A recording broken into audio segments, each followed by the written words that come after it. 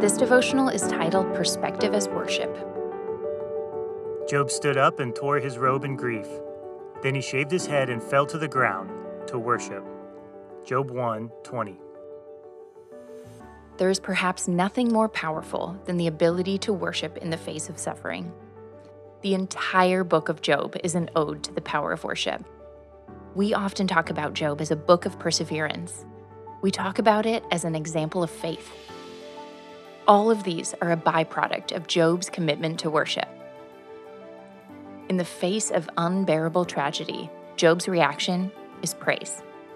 He finds a way to be thankful, to celebrate who God is. He grieves, he asks questions, he struggles, but he holds true to a perspective that does not waver based on these circumstances, no matter how horrendous. We think of perspective as a way we view the world, something simple and easy that can be adjusted, blown around by the wind. But perspective is the choice we make about what we accept as true. This is an act of worship. Declaring truth, clinging to it, and trusting in the journey it takes us on is a difficult enterprise. It is much easier to focus on fixing our circumstances.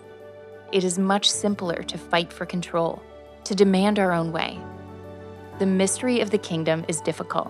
Trusting God in all circumstances is challenging. Like Job, we have the ability to choose a perspective of thankfulness and adoration. Ponder today. Worship is a gratitude that transcends circumstances.